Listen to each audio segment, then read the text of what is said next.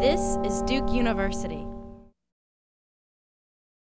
I will talk to you a little bit about the research that I've done on scaling, social impact, and then we'll turn things over to Paul Rice. We got two Pauls here from Fair Trade USA, and he'll talk about all the exciting things that they've been doing, including a very recent name change. So I'm looking forward to hearing him and keeping my discussion on the shorter side. It was very heartening to hear Jordan's last set of comments for me, maybe not for the rest of you.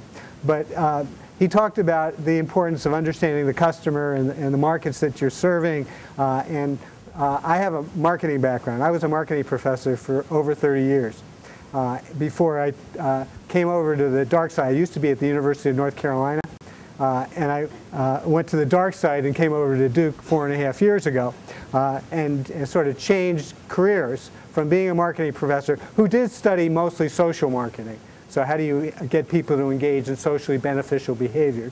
But when I came over to Duke, at first as just a research scholar or research professor, and not as faculty director. Greg was still faculty director then. When I came over to Duke, I was going to try to inject some marketing thinking into this field. That was my goal. I thought that would be valuable. They put me to work right away on this notion of scaling. Now, I have to be honest, I was in the field of marketing for 32 years, really longer than that if you include my PhD training.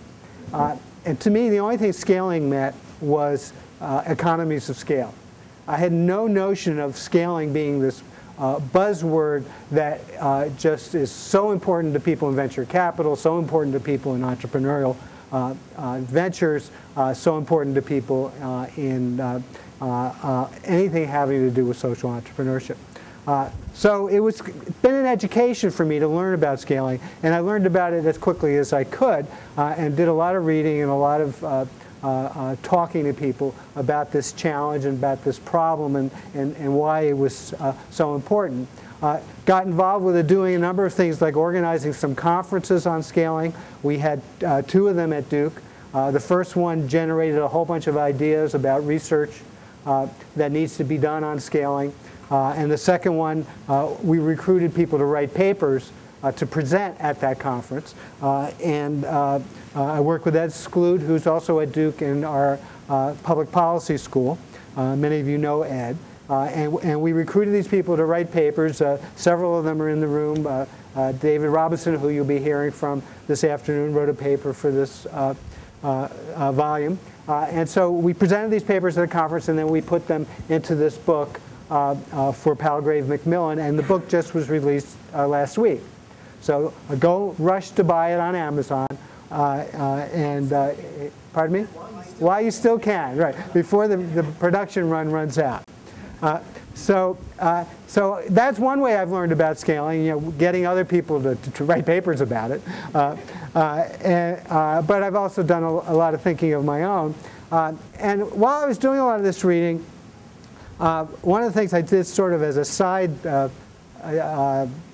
read was to read Made to Stick by Chip and Dan Heath. Now, Chip's a professor locally at Stanford, and Dan is now a research fellow with our center, with CASE. And he happens to live in Durham, and at the time he wasn't affiliated formally with us, he was just friendly toward us. Now he is affiliated formally with us. But I read their book, Made to Stick, which, as a lot of you know, was a major bestseller. How many of you have read Made to Stick or know of the book? Okay, so you all know about it. And so in reading it, the first thing that was hit me was you need an acronym. You need something that lets people remember what you're talking about, what you're all about. And I said, geez, this field of social entrepreneurship needs an acronym. Plus, I come from marketing. What do we have in marketing? Does everybody know? The 4 Ps, right? Product, price, place, promotion. So I came from marketing and I said, yeah, we need something like that in social entrepreneurship. So in reading a lot of this stuff, I was very influenced by Greg's work. I was very influenced by the book Forces for Good, which Case helped to fund and support and generate. I was very influenced by work by quite a number of people in the field. I came up with an acronym, which is labeled SCALARS. And it stands for something. Now, this cartoon is something that I had absolutely nothing to do with. It was stolen from me, in a sense, or from us. I work with a colleague who's in the strategy field at Fuqua. He's actually right now working for the Council of Economics Advisors in Washington. He's on leave, but Ronnie Chatterjee is his name. But we wrote this, and then somewhere along the line, an organization, MDC, which is headquartered in Chapel Hill near Durham, got a cartoonist to do this drawing about scalars. So what does SCALAR stand for? What is my acronym all about? It's saying these are the drivers or the capabilities that are useful for being effective at scaling impact. Not scaling the size of an organization, but scaling impact. And so it stands for staffing, communicating, alliance building, lobbying, earnings generation, replicating, and the original version was stimulating market forces, which isn't very satisfying, and they came up with sustaining, these people in MDC. I'm not totally happy with that either.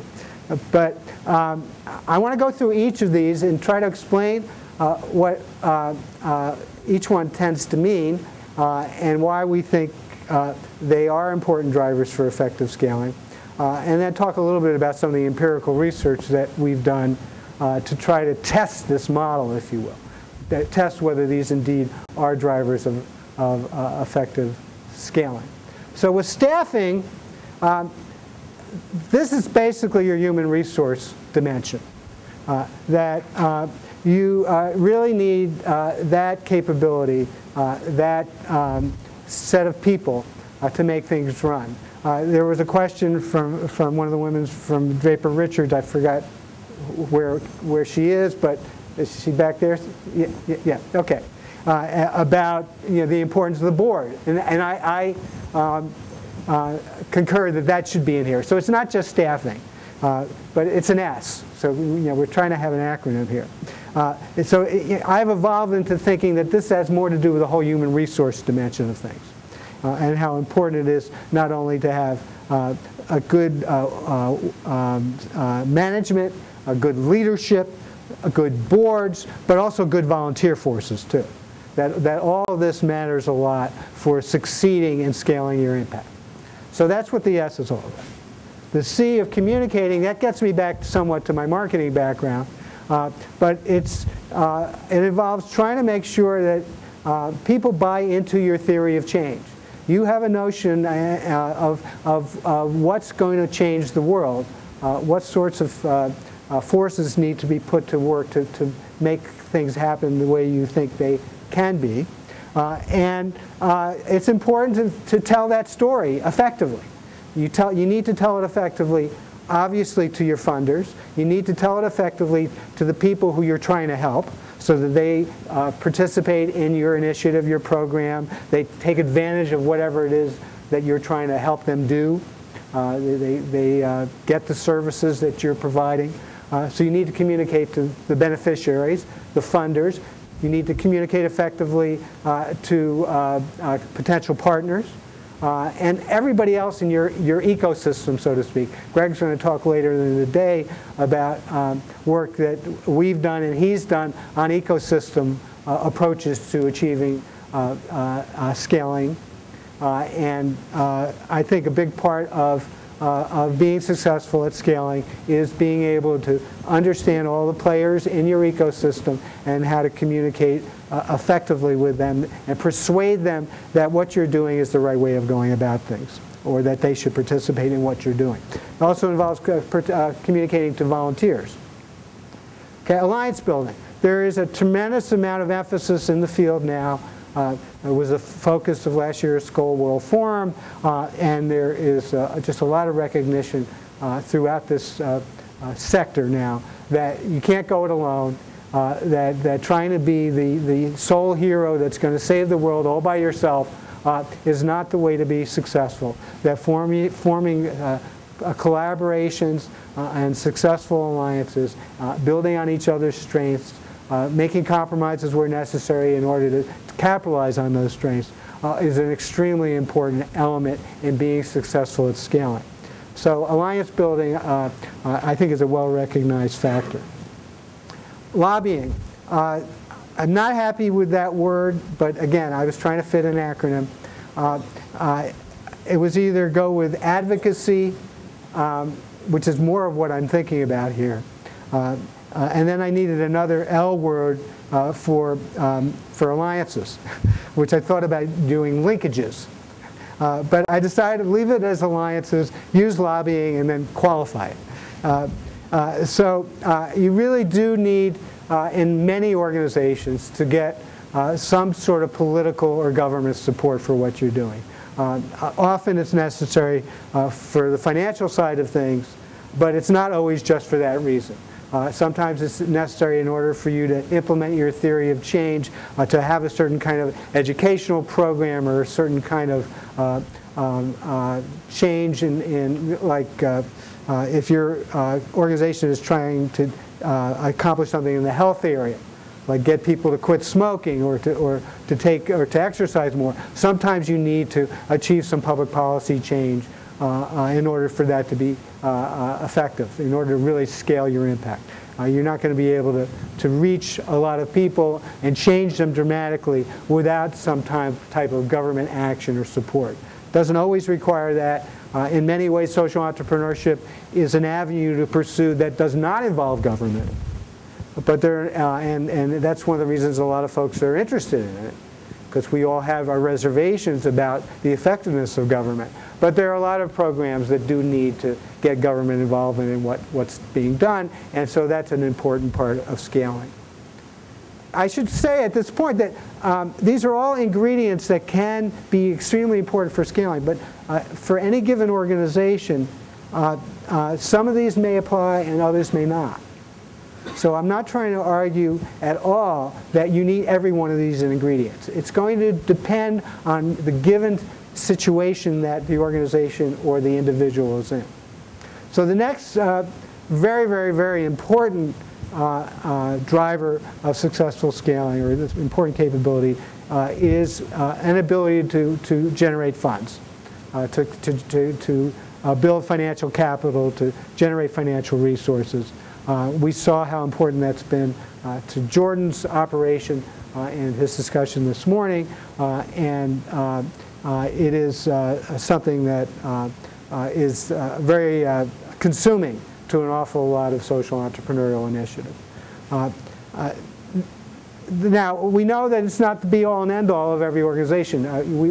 We know that you can sometimes be successful with small budgets and with a very efficient and a worthy group of people working for you. So it doesn't require enormous amounts of money in some situations to be successful. But there's an awful lot of situations where it does require ample amounts of funds. And so finding a business model that allows you to generate revenue and keep it flowing in some steady way is a very important thing for a lot of these organizations. Finding a replication system can be helpful. In a sense, Jordan started out with his eyeglass, you call it an eyeglass kid in a bag or in a backpack. And so that was kind of a replication system, sort of a franchise model. Now, franchising is not always the way to go, and I'm not trying to argue that. But having some kind of replicable system can often make a huge difference in the success of these organizations in their scaling efforts. And so the ability to find that kind of key way of figuring out how to do things that can be copied. I've been doing some work lately with Jeru Bilamoria, who has run several social entrepreneurial organizations. The most recent is something she's calling Child Finance, But before she ran Child Finance, and she's still involved with that, she has an organization called Aflatoon, which does child financial literacy around the world. Well, they figured out a curriculum that works extremely well. It needs to be tailored for different situations, different countries, different cultures. But she has a basic underlying curriculum that she uses to help kids learn about finances and money management and the financial system, as well as some material on values so that young people can become more patient and learn about things like saving. So she's developed a really well-tested, replicable model that's an educational module. It needs tailoring, as I said, but it's one that works. A lot of these organizations are more successful in scaling because they come up with those kinds of replicable systems. Finally, my stimulating market forces, which they've changed into sustaining. If you can find that profit margin in what you're doing, if there's some kind of financial incentive there that keeps things going, and Jordan is a great example of that. I mean, it doesn't pay all the bills, as he said, but there is that profit margin there that he's discovered in a couple of different places and in a couple of different ways. If you can find that, that helps to solve a lot of the other problems, or at least helps to fuel the earnings generation issue, and also having funds helps you be more successful with your staffing, with your communicating, with your developing a replicating system, and so on. Now, I'm not trying to say that it's only about creating incentives that lead to cash or to revenue generation. It can be incentives that potentially lead people to behave differently, and you kind of try to capitalize on that. I mean, one of the things that has really helped the anti-smoking efforts in the United States, which is something I know a fair amount about, is higher taxes. And how did higher taxes come about? Well, the organizations involved with the anti-smoking movement filed a lot of lawsuits, and a lot of those lawsuits led to a master settlement agreement, which fined the tobacco industry a lot of money, so there were higher prices because they had to pay those fines, but then there were also higher taxes on top of that. And that led to some social change that, because of these new incentives that were out there, where people had incentives to smoke less, financial incentives to smoke less.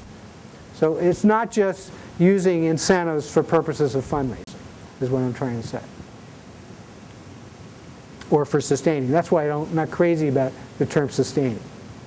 So this picture is in your packet, and you're welcome to use it as much as you want. I don't see any copyright things on here, so that's why they took it from us, so I took it back, and feel free to spread the word.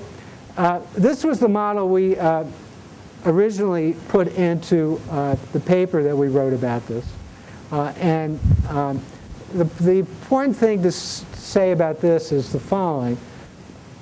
We think each of these drivers can have an effect on the scale of social impact.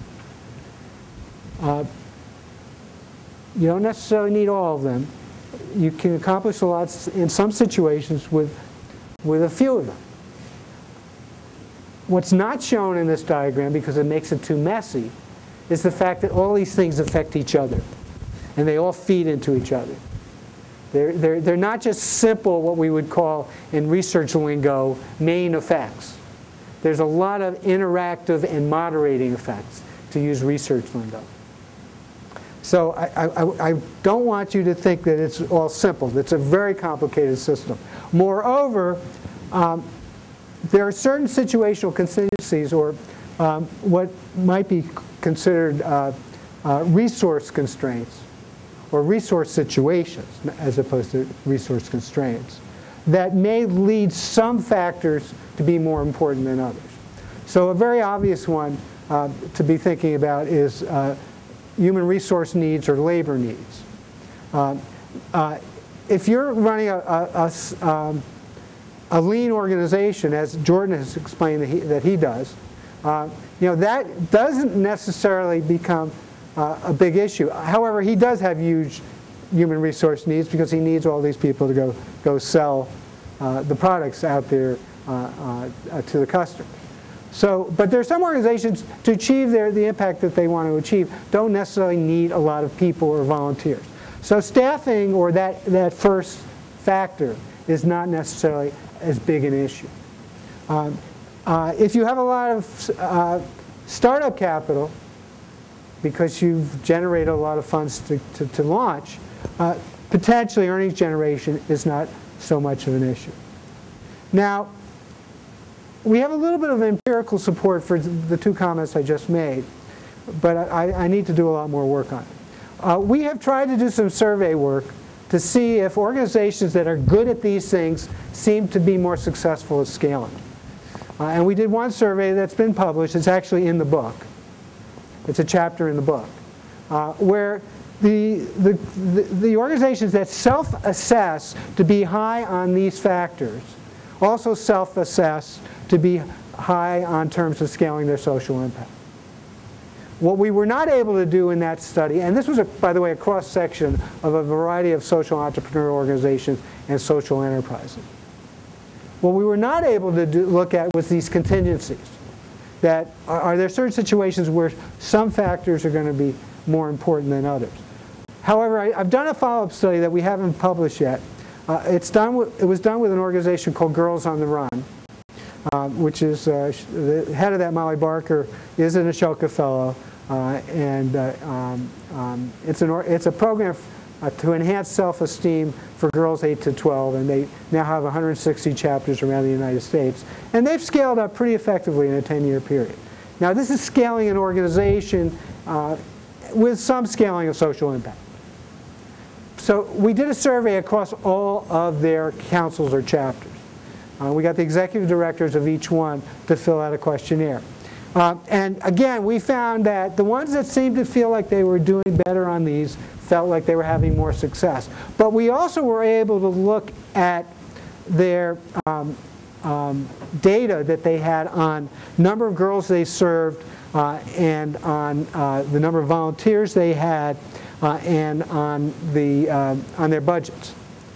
So we had some harder data as opposed to the more squishy data of, do you feel like you've had social impact? And in looking at that, even on those numbers, the ones that seemed to feel like they were doing better on that, they were doing better on the hard numbers. But what was really interesting, to me at least, was the ones that felt like they started out 3 years ago weak on human resources. That they didn't feel they had their act together human resource-wise. Those are the ones where you saw a stronger effect of all these factors on success of scaling. For those that were strong on human resources, they couldn't turn things around as much over a 3-year period with these factors. So if you're weak, it's much on human resources, it's much more important to build that up. And the other thing we found in that data was that those that thought they were weak in terms of financial resources 3 years ago, they weren't able to accomplish very much at all over a 3-year period. So that you needed to be strong in terms of financial resources before you try to move to grow bigger. And this is, again, organization size, not scale of social impact. But you needed good financial resources to start out with in order to let all these things work together, to sort of generate all these, to make earnings generation be successful, and which then fuels all these other things to some degree. So what I'm trying to argue is that we've got a lot more work to do research-wise to figure and tease all this out. And we've got to do a lot more studies with organizations like Girls on the Run and other organizations that are more focused on scaling social impact and not just size. Eager to talk to people if they're interested in working with us on that kind of research. But the major message is that it depends. These factors matter, we think, but it really depends on the individual situation, both the sector in which the organization is operating, its financial condition, how staffed up it is in the first place with talented people, so on and so forth. Yes?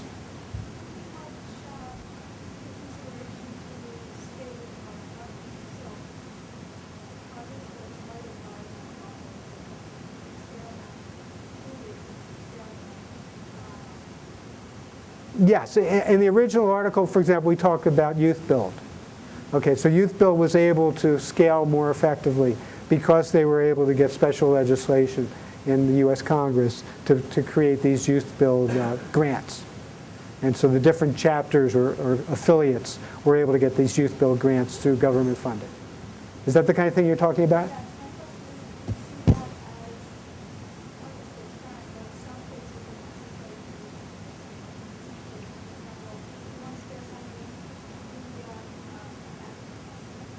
Right.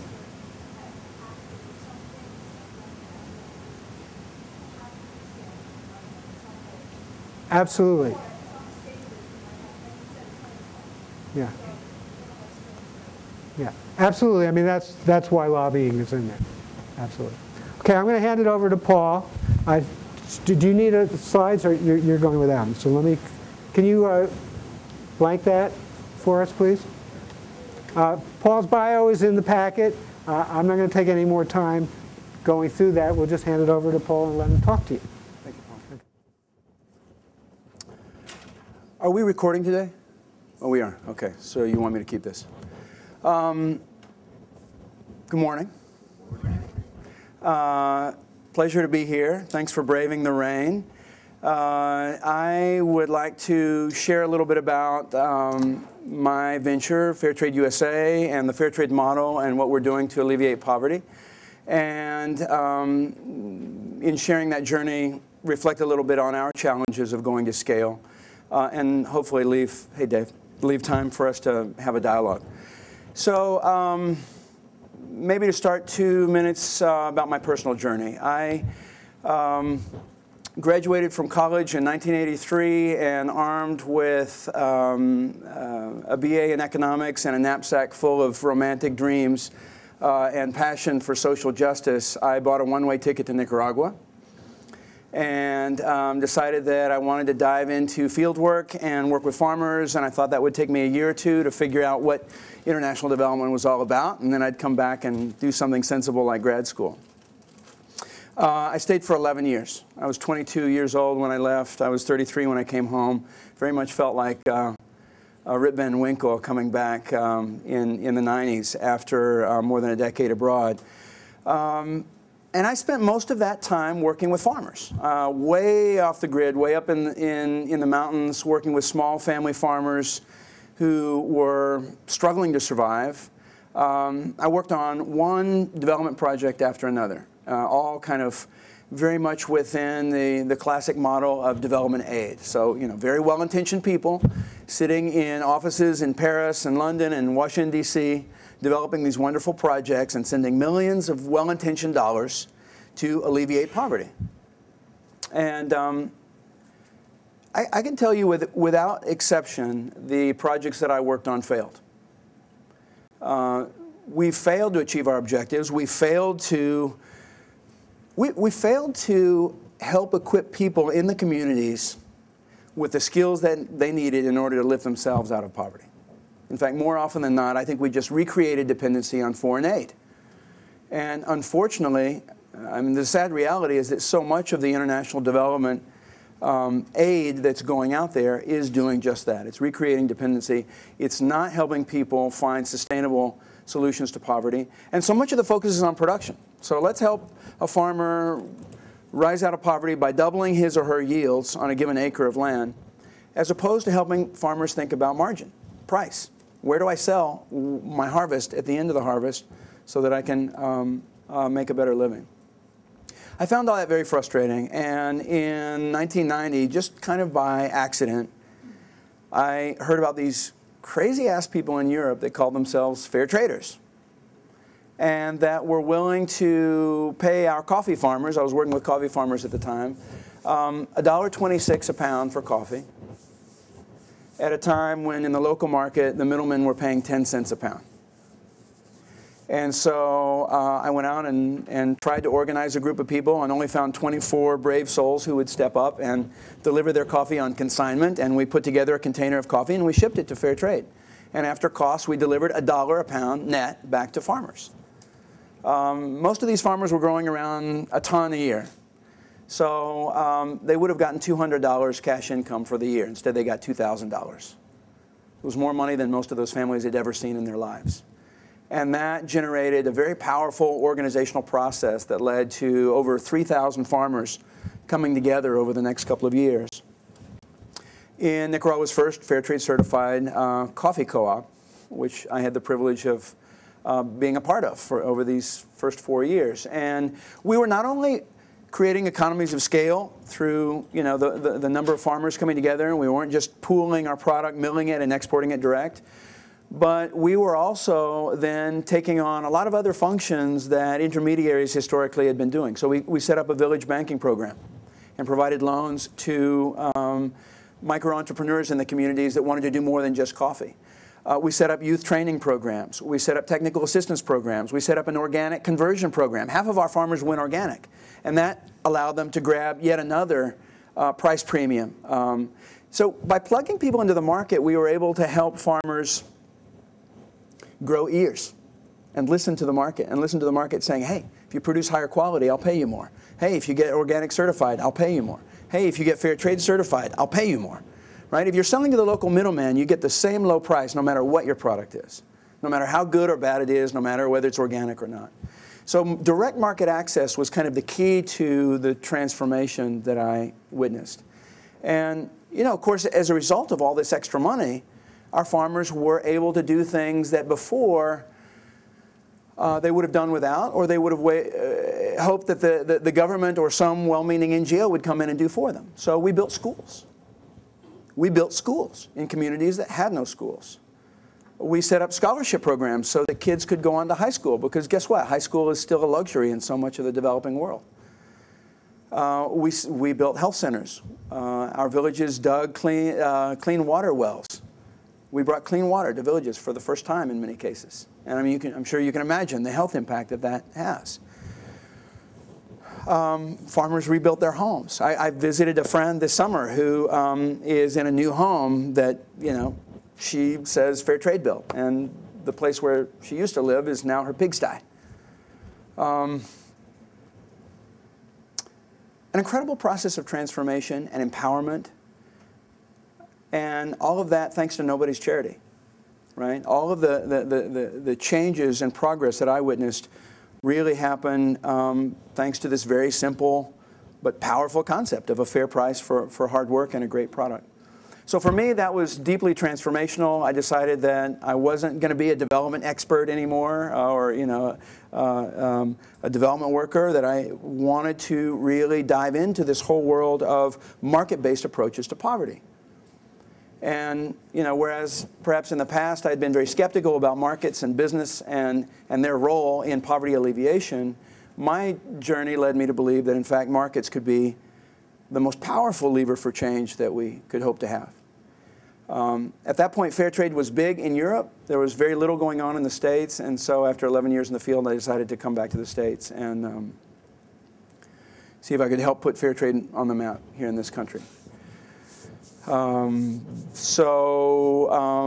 launched Transfair USA, which is now Fair Trade USA, in 1998, 12 years ago.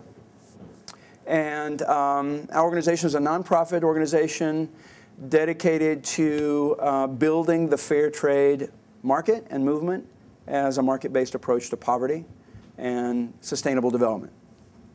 The role that we play in particular is that of certification. So we don't buy or sell coffee, bananas, or any other product. We help make the connection between those growers that want to go direct and companies that are on a path of virtue, if you will. Companies that are exploring this whole new emerging market of products that make a difference. And we certify the audit chain, right? So we certify the supply chain, which means we do a supply chain audit tracking product from certified fair trade farms all the way through to retail shelves. The farmers themselves have to adhere to a very rigorous social and environmental code of conduct. The companies that we work with have to open their books and essentially demonstrate that they bought direct, paid fair trade prices, and worked with fair trade certified growers. So, in essence, the theory of change is that sustainable development and poverty alleviation can be achieved through partnership with business and through using market forces as the driving lever or the driver of change. But at the end of the day, as I'm sure you can appreciate, all that depends on the consumer, on you and me. And so my response to the critique of, well, isn't fair trade kind of an artificial intervention in the market? Well, no, actually no. It's born by demand. So it's growing because consumers actually want it and are buying it. And the day that consumers decide they don't want it, the market falls. Now I can go back to Nicaragua. So what have we done over the last 12 years? To date, more than 800 companies here in the U.S. have signed up and have started selling fair trade certified products. Everything from coffee and tea to chocolate, bananas, flowers, rice, wine. Fair trade vodka just hit the market, made with certified quinoa from the highlands of Bolivia, and is winning all kinds of quality awards, and so on. So the category is growing, not because of our drive or ambition, but because retailers are coming to us and saying, this fair trade market is hot. What else you got? So 800 companies, from small mission-driven 100% fair traders to major transnational companies like Starbucks and Costco and Green Mountain, Dunkin' Donuts, Whole Foods, even Walmart is selling fair trade certified products today.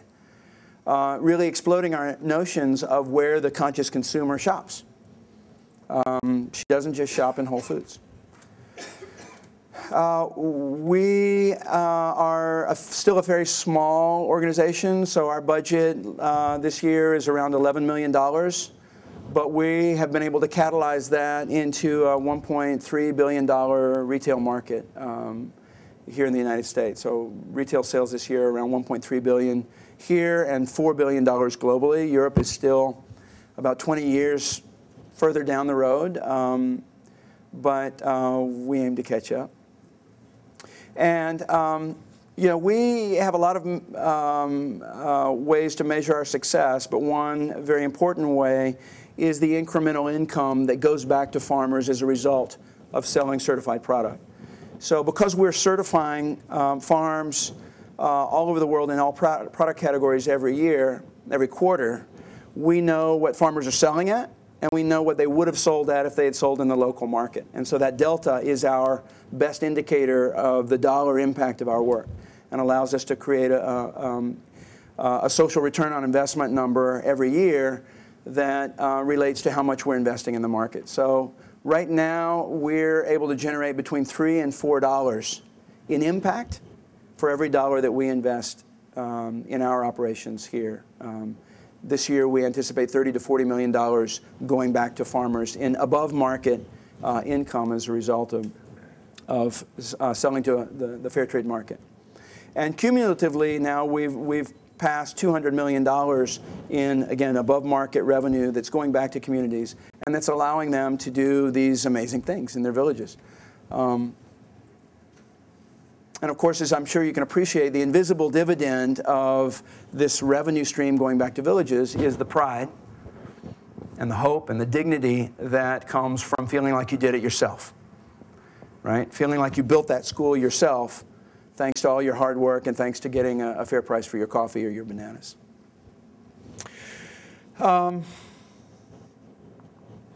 The interesting thing, here we are a little more than a decade into this market, and the interesting thing that we're facing now is that far sooner than we expected, the fair trade market is both mainstreaming and potentially migrating way beyond where we started in terms of food products. So, when Dunkin' Donuts says we want to convert all our espresso to fair trade, when Walmart says we want to launch a whole line of fair trade coffees and explore fair trade produce as well, that's kind of a wake-up call for us in terms of our assumptions about who the conscious consumer is, right? Who's seeking these products. And it makes us believe or hypothesize that the values of fair trade are, in fact, values that everyday ordinary Americans aspire to. The latest consumer research indicates that 34% of the adult American population has seen the fair trade label and know what it means. So that's about 65 to 70 million adults that have seen the label. And the conversion rate is actually very high. So 57% of those who know what the label is are actually looking for it and buying fair trade products on a regular basis. So that's encouraging. That's pretty cool, right? That a scrappy nonprofit can, together with corporate partners, build that kind of awareness and demand. On the other hand, it feels woefully inadequate. I mean, we look to Europe as an example of where we hope to get. They've been doing it a lot longer. For some reason, fair trade started there a long time ago and really took hold. And so today you have consumer awareness levels in the 80 to 90% range in the UK, in Switzerland, and other countries in Europe. And as a result of that awareness, market penetration is much, much greater. So in Switzerland, for example, 50% of all the bananas consumed in that market are fair trade certified. We're no longer talking about a tiny market niche. We're talking about a mainstream market phenomenon in which consumers on a regular basis are buying fair trade products, and indeed it's part of their lifestyle, it's part of their self-identity. In the UK, 35 to 40% of the bananas and coffee are fair trade certified. So again, another great example of huge market penetration, consumer awareness, and impact around the world as a result of the model. Now, the UK has, 60 million people as a total population in a land area the size of Wisconsin. So our challenge, apropos to scaling, our challenge is different. It's a big country, and it's dispersed. And we don't have 2 or 3 major retail chains. We have a bunch. And so getting into retail venues and putting the product in front of people where they shop has become one of our biggest challenges. The research now indicates that for those who are aware of the fair trade label, their biggest problem with fair trade is not the price, it's not the quality, it's availability. They can't find it. They don't see the label enough, or they don't see it enough in the stores. So that really has become one of the biggest challenges, apropos to scalability, is how do we get new retailers to join? How do we get new retailers to test the product? And how do we build awareness? Because those two kind of work together, right? To the extent it's on the shelf, people become aware of it. We've had some great successes just this year. Ben & Jerry's ice cream just announced that they're converting 100% of the ingredients, of the certifiable ingredients in their ice creams to fair trade in the next 2 years. Green and Black's chocolate is going 100% fair trade cocoa in all of their chocolates. Honest Tea just announced that they're converting all of their teas to fair trade certified. So it feels like we're at an inflection point. I wouldn't say we've gone to scale. Paul, if you invited me here to share lessons of how a social venture went to scale, I was the wrong guy. I don't feel like a $10 million venture in a $1 billion market is scale. We really aspire to be on every shelf in every store in the country and to have much greater consumer awareness and purchasing, and as a result, of course, impact. I mean, that's what it's all about for us. It's about the impact. Today, we reach over 1 million farmers in 60 countries. And that feels great, but then you look at poverty statistics around the world and you realize it's a drop in the bucket. So I think we're poised for scale, and I think the next couple of years are going to see dramatic growth. And so how do we do that? And I like Paul's lens through which to look at some of the critical ingredients for scale, and certainly some of that resonates with us. And top of our list is, how do you capitalize growth? We chose to do this venture as a nonprofit because as a nonprofit we felt, at least in 1998, that as a certifier, our core role in the fair trade ecosystem was to provide trust and credibility to those companies that were trying to practice fair trade and needed a way to communicate credibly to consumers. Right? Because the conscious consumer segment tends to be rather skeptical of companies that say, hey, we're doing the right thing, but that don't have any kind of independent verification or proof of that. So we decided as a trust provider that it would be best to take financial self-interest out of the equation and present ourselves as a nonprofit in it for all of y'all, not for us, right? Now, that's kind of old school, for those of us in the change the world business, that's kind of old school thinking. I mean, I think fast forward today, the public is much more open to the notion that a for-profit enterprise or a hybrid enterprise of one kind or another can be just as virtuous, if you will, and effective at social change as a nonprofit. But suffice to say, we made that decision, and so as a 501c3, we have the good news, we have access to wonderful grants like the Skoll Award. Thank you very much. But equity capital as a vehicle for capitalizing growth is not an option for us. I have companies falling over themselves, coming to me saying, can you do fair trade in diamonds? Can you do fair trade in gold? Can you do fair trade in apparel? I mean, we have so many expansion opportunities and no cash to go after those. If we were for-profit, I have no doubt that I would be spending most of my time down here on Sand Hill Road, and I'd be able to leverage the market growth, the great corporate partnerships into growth capital. We don't have that option, at least until we do a for-profit spinoff. And maybe that's the way to go. That's kind of the moment that we're at. But suffice to say, despite the wonderful work of organizations like Skoll, the capital market for ventures that are going to scale is underdeveloped. There's just not big chunks of money, right? Like ventures at my size, trying to go where we're trying to go, need, $5 to $20 million investments, not, $500,000 investments.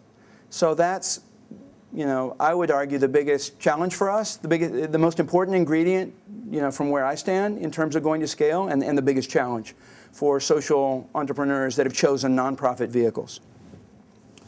On the other hand, the insight around creating revenue models is absolutely right on. And so, I've been in the nonprofit sector my entire life. And so as such, I've been tin cupping my entire life. And I can tell you that to have a revenue stream for this venture by virtue of the service that we sell to industry is amazing, right? So we certify companies' products and we charge them for that audit and certification service. And roughly $7 million this year out of my $10 million budget will come from certification revenues. That's great. I mean, that means basically core operations are self-funded, and the grant revenues are funding expansion and producer support and consumer awareness. And that in turn gives us greater independence, strategic independence, and it gives us a strong basis for future financial sustainability. But it's hard to bootstrap growth with free cash flow from certification revenues. I mean, it's frustrating. The other thing I would add, really, Paul's model speaks to communication and alliance building, and all of that, as I'm sure you can appreciate, is core to the success of our model. I mean, at the end of the day, our model of change depends on awareness, and then awareness converting into demand, consumer demand.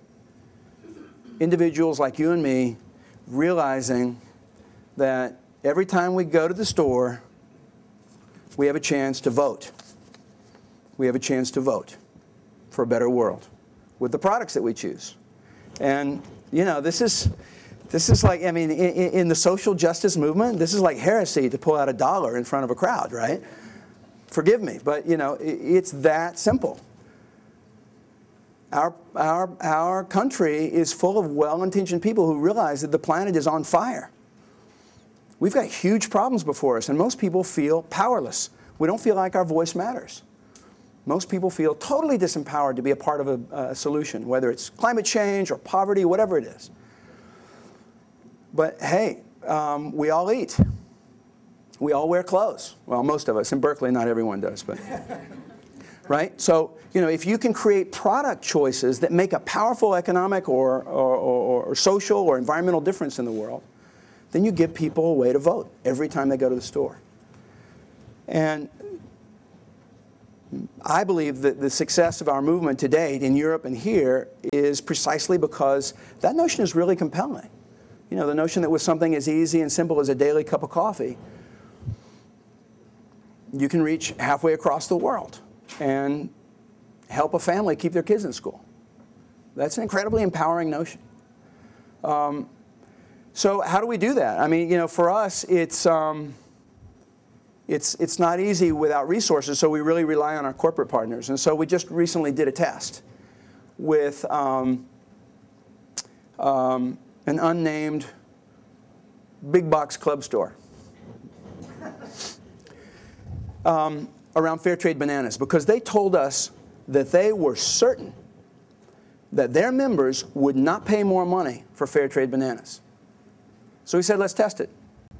So we tested it, and it was 10 cents a pound more to cover the fair trade premium, the extra money that went back to the growing communities. And they put the product in, no signage, no education, just the label. And guess what? Didn't sell very well. And they didn't give people a choice. They just switched out the non-fair trade bananas and put in the fair trade bananas. Didn't sell very well. So they came back and said, you know what? The test failed. And we said, you know what? You made a really big assumption, a faulty assumption. You assumed that most of your members knew what the label meant. Can we please do another test? Okay, what's the test? Can we please put up signs and tell people what the hell the label means? Doesn't have to be heavy-handed, doesn't have to be a lot of text, just an image and a simple message. I don't know if you guys can see this. Every purchase matters. Your purchase helps keeps kids in school, and a URL. They said, okay, but you guys got to print the signs and you guys got to hang the signs because we're not going to do that. So we did. We did. We went out and hung signs in 18 club stores in, you know, in the Mid-Atlantic region. Not the sweet spot of fair trade consumer awareness. The sweet spot is the Northeast and the West Coast. So 3 months later, we got the report card back. The sales of fair trade bananas in those stores, even at the higher price point, was up year over year 11%. And banana sales across their system were up 1%. So the takeaway was, if you tell consumers what they're buying, they'll step up. As a result of that test, it's now, they doubled the volume, so it's going into another whole district, and we're looking at doubling yet again this year. And, you know, so the moral of that story is, I think Americans are hungry for ways to make a difference. But we got to tell them the story. We've got to reach them with the story. And, you know, in terms of scale, that for me is one of the biggest challenges and opportunities before us. So we don't have a whole lot more time. I'll stop there and hope you have great questions and comments. Thank you.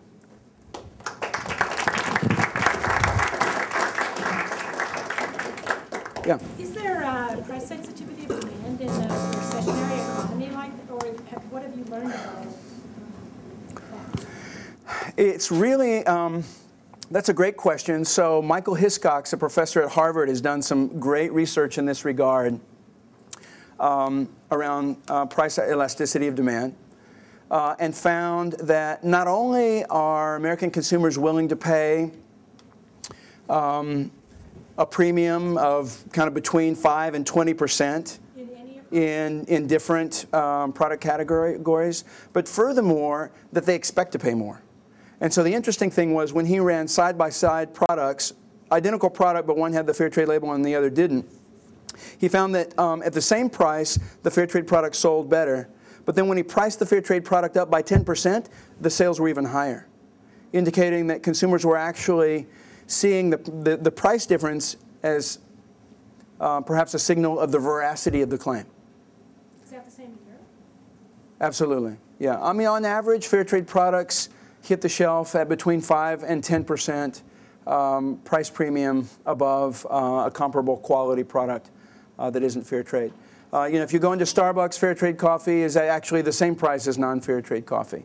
And if you go into Walmart, you find that fair trade coffee is actually very reasonably priced, and they've been able to achieve that because they found ways to innovate their supply chain. So they actually went more direct than anyone else. They connected with roasting companies in Brazil, in Colombia, which drove costs down.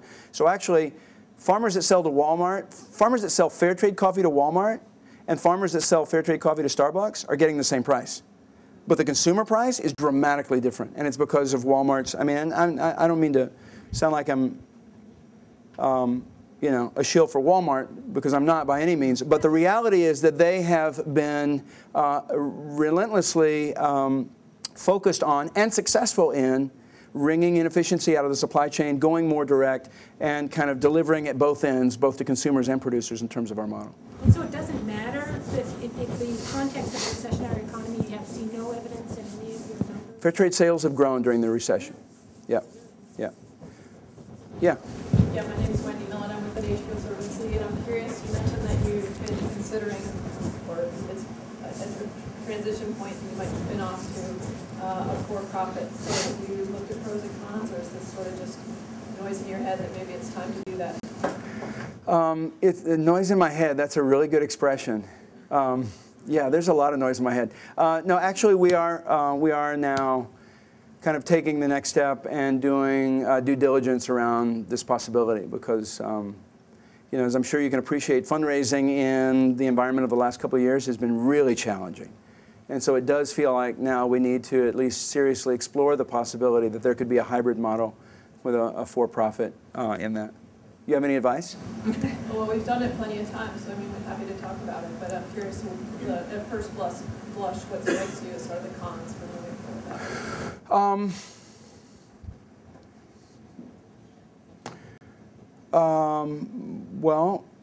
that? Lack of experience for one. I've never done it before. But I suppose we could get good advisors and support. Credibility and brand image.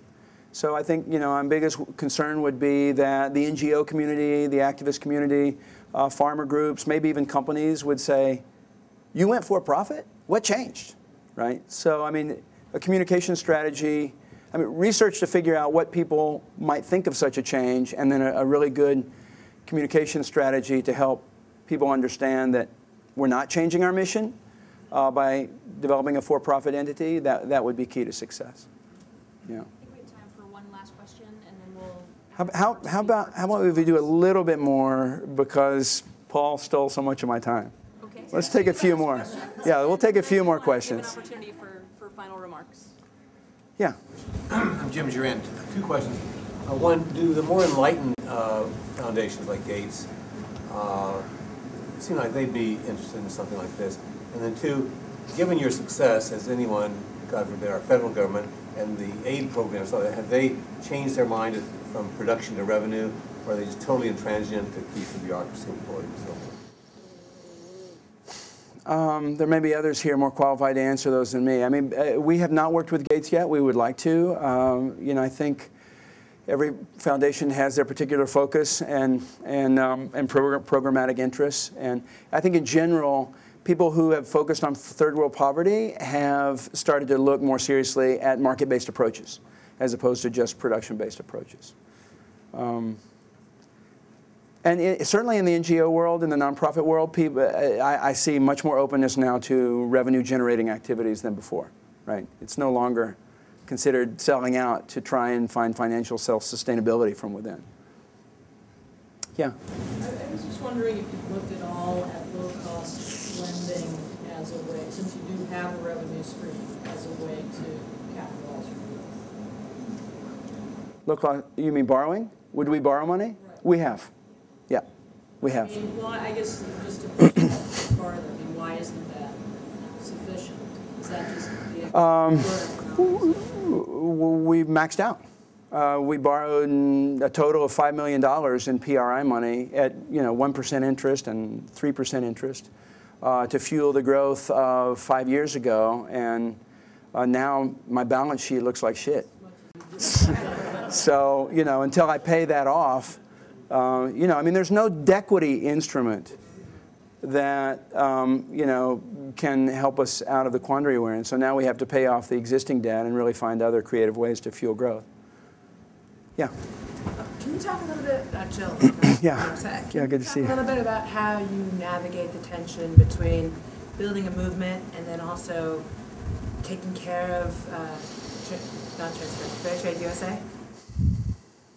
Tell me more. What do you mean by that? So there's this tension, right? You're out in the world and you've got these allies, as Paul was pointing to, and you're really trying to get to this one-day vision where all of us are buying fair trade, or at least have access to fair trade products. Yeah. And so you're in some ways taking responsibility for a whole field and leading it. And yet, at the end of the day, you have to make sure that you can pay the bills at Fair Trade USA. And there's a tension there and I wonder how you feel like when you're out in the world, how you take care of the world and then also make sure that the folks at home in that sort of organizational sense are cared for enough. Well, this speaks to the people piece of the, I think you called it staffing. I have a great team. I have an amazing team. Lynn Lohr, our vice president, is here today, and there are 65 other wonderful souls in our organization who make things happen. You know, and as an entrepreneur, as I'm sure you can imagine, my journey in terms of figuring out how to attract really strong, independent-minded, passionate people and then empower them to do the job and get the hell out of the way, that's been a struggle, right? It's probably a struggle for most entrepreneurs. But at least I can name it and work on it, right? And I think, you know, because I'm the outside guy now so much of the time, fundraising, doing deals, communicating the message, trying to build the market, I'm really not around that much anymore. And so I have to rely on that team from top to bottom to get it done. And they're doing an amazing job. Yeah. Ruth Shapiro, I spend a lot of my time in Asia. And you're talking about, in the United States, accelerating a trend of awareness. But as you probably know well, consumer consciousness throughout the entire region of Asia is nascent, if not non-existent. So what would be to jumpstart from zero on the notion? Is it about putting products on the shelf? I mean, what are the key drivers to get the momentum going that you learned when you were doing it here from the European, you know? We learned how to surf. We learned how to ride waves. So when we launched Fairtrade Coffee, this nation was in the midst of the cafe boom, right? Where people were turning away from Folgers and Maxwell House and going to cafes, and cafes became the place where you took a date, right? It was like the bar of the 90s, right? There was a cultural phenomenon around coffee and an upgrading to gourmet coffee, which, oh, by the way, made the economics of fair trade really doable. I mean, there's a reason why we don't have fair trade Folgers yet, right? I mean, the economics of fair trade don't work as well, but they work really well for the gourmet market. And so by forming partnerships with the gourmet segment of the market and making fair trade a part of their story. Right, but Starbucks stopped what it was doing in Asia because it was not. And you know, I don't have an answer for Asia. I have an answer for, you know, how you get an unknown concept into the consciousness, and that is by figuring out other trends or phenomenon and then riding them. And so, you know, I actually recently read some amazing figure, and I've forgotten what it is, about how many people in China are drinking coffee now. Coffee is a big boom trend, right? So I'm fine being a bonus prize. Like, I don't need to be the reason why people are buying coffee, right? If they want to buy coffee for some other motivation, that's cool, right? And I'm happy being on the back of the pack, you know what I mean? So that's what I mean by riding the wave. If we can get into that growth trend, then I think we can make a difference even in a market like China. Can we take one more, please? You mentioned that you have other industries approaching you, and the concept seems to work really well with food and agriculture. But what about, you said diamonds, or I've heard recently about somebody trying to do it with oil companies. How would you see the economics of that working, or what kinds of issues would you see coming up in that case? So I don't know anything about the oil project, but we've worked on feasibility in diamonds, and now we're moving into apparel. So for the first time, we're actually testing how fair trade works in the manufacturing sector. It's an incredibly complex supply chain, right? I mean, it's one thing to certify boatloads of bananas. It's another thing to track cotton through the supply chain from farm to gin to spinning factory to cut sew finish to retail, and to try and make sure that labor standards are adhered to all the way through that, and to be able to create a level of transparency that allows you to trace product all the way through that supply chain, and then to be able to deliver benefits back to both farmers and workers, which is what our standard does. We will effectively double factory workers' wages when this standard is implemented. But then the economics of that are really unknown. I mean, in apparel, you can't tell big brands or retailers that American consumers will pay more for fair trade products. They say, oh, well, that may work for food, but you don't know nothing about apparel, right? And so it's been really hard for us. We've just launched apparel with a dozen small mission-driven brands, and hopefully they can prove the hypothesis, right? But all the big brands that we've talked to, Nike and Gap and Levi's and everyone else, they're a little nervous about the notion, you know, and skeptical about the notion that Americans will pay a couple of bucks more for a T-shirt or a pair of jeans that that's fair trade. So, you know, I think just as you know, the path with bananas showed us that, you know, through testing and consumer awareness, positive results were achieved. That's kind of where we're going. You know, I've been out talking to Target and Sam's Club and anyone who will listen about, okay, let's do a test. Let's just see it. Don't believe me. Let's just test it. Because, you know, for me, that's kind of the next wave. We've had 30 years of anti-sweatshop activism. God bless them. That's the only reason why anyone wants to see fair trade apparel, because there's awareness around the exploitation of seamstresses around the world. But unfortunately, in 30 years of anti-sweatshop activism, no one's ever been able to ensure that those seamstresses actually got more money. And that's what we do. I was in India in January visiting with factory workers who make $3 a day right now. And we're going to help them get $6 a day. And that doesn't sound like much money, but that extra money, it means a huge difference in their lives, and they're so excited. And you know, they're eager to engage, and the cotton farmers as well. So you know, for me, the next 2 years with apparel is going to be a learning journey to figure out how to implement a standard and verify the compliance with that standard in a very complex supply chain. And if we can pull it off, then I think toys, shoes, electronics, sky's the limit. You got a hook? You gonna pull me off now? What? I do want to give an opportunity for closing remarks. Okay, let's go for it. Closing remarks. Well, he's a tough act to follow, as you can tell. I just find everything very intriguing about it. I did some work in the last 2 years with Newman's Own, and they're a for-profit company, but they give all their profits to charity.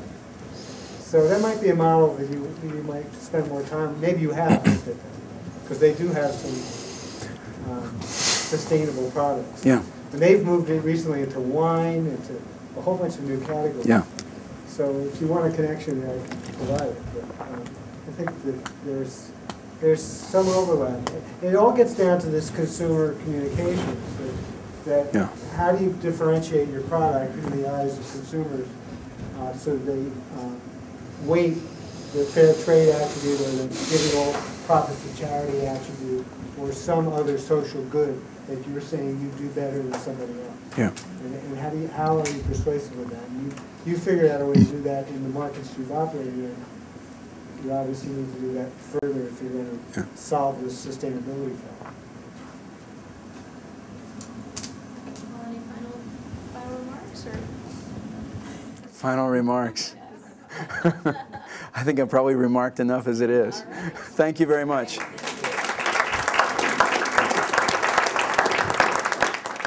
Produced by Duke University. Online at duke.edu.